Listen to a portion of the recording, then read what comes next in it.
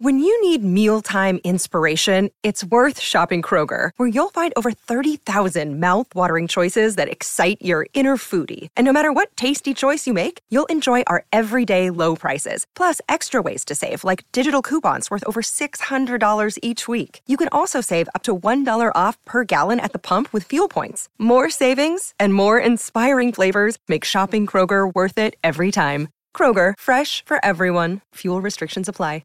The NFL first-round draft show by Jeff Nowak, host of Inside Black and Gold, at Jeff_Nowak on Twitter. Does this surprise you in any way, shape, or form, or does this feel like kind of where this thing was headed all along? Absolutely not. This made too much sense, and it happened. This was actually the pick in my final mock that we posted yesterday. Proud of that fact. I will not be getting my second-round pick right here, Gibbs. And you look at that pick early in the first round, and if you're the Saints and you're thinking about trading up and you start to see, okay, Jahmyr Gibbs off the board, okay, Darnell Wright off the board, okay, it's run on wide receivers, I'm sitting at 29, and that's exactly what they did. So I think this worked out about as well as the Saints could have possibly worked. Bryan Bresee is a perfect fit at a position of need. He's going to slot right in next to Nathan Shepard and Colin Saunders, the two players that just replaced David Onyemata and Shai Tuttle. This is, if you were drawing it up, the perfect situation the Saints could have landed in after getting the 29 pick in the Sean Payton trade. This is it.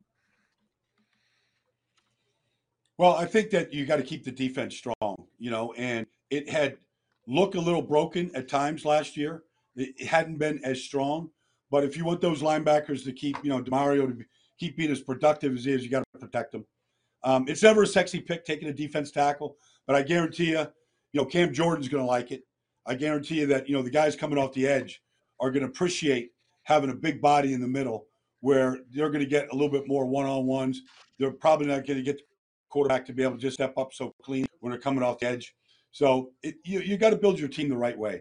And when you're deficient, like Nathan Shepard's a nice player. I think he's a role player. I don't think he's a frontline starter. I think he's a rotational type player. Colin Saunders was just that guy in Kansas City too. But you need a rotation period. So you're going to play 3 defensive tackles all game, and some weeks 4. So it's just a good solid draft pick team right now. They dressed a lot of receiver positions last year, a lot of offensive stuff. Like, I think top of this draft, this made a lot of sense to me.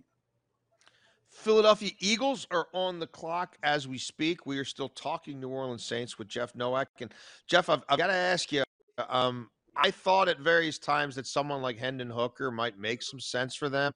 I didn't think Will Levis would fall this far. He did.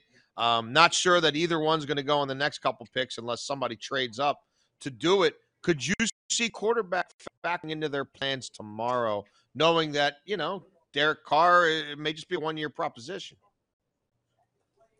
It's definitely possible. I didn't think that it was really in the cards at 29 because I think you kind of sold Derek Carr on a vision in New Orleans, and I don't think that vision included the first pick you make being his replacement. I'd be very surprised if round 2 either. I think round 3, I think you start looking at it at 71. If a guy like Hendon Hooker is still available, you look at him there. I don't think Will Levis is really in the cards. But I do think the Saints are very much in win now mode based on the NFC South being in the state that it is. Obviously, the Panthers landed Bryce Young, but he's a rookie quarterback. Rookies typically need a year to acclimate. So I think they see this division as overtaking. So if they see a contributor that they can land at number 40, I think they're going to go for it. Wide receiver still, to me, is really intriguing. A guy like Tank Dell, I think, would fit in perfectly. You kind of need some insurance, I think, for Michael Thomas. You don't really know if he's going to come back if he can make it through a full season. So I think that's kind of where I'd look as a skill position player. Now, Rashid Shaheed looked pretty good last year to me. Like, I don't know. I saw your breakdown. Sometimes you just find these guys, man, and they step on the field and for a touchdown, and first run is a touchdown. You just, he's a point scorer. So good kid too. Like, pretty happy the way he performed last year. Yeah, I've talked to him a few times at a Weber State, and he makes you feel a lot better about that wide receiver room, just to be what he was able to do last year. And I think you went into that last season very up in the air about what you had at wide receiver, and you feel a lot better about it now.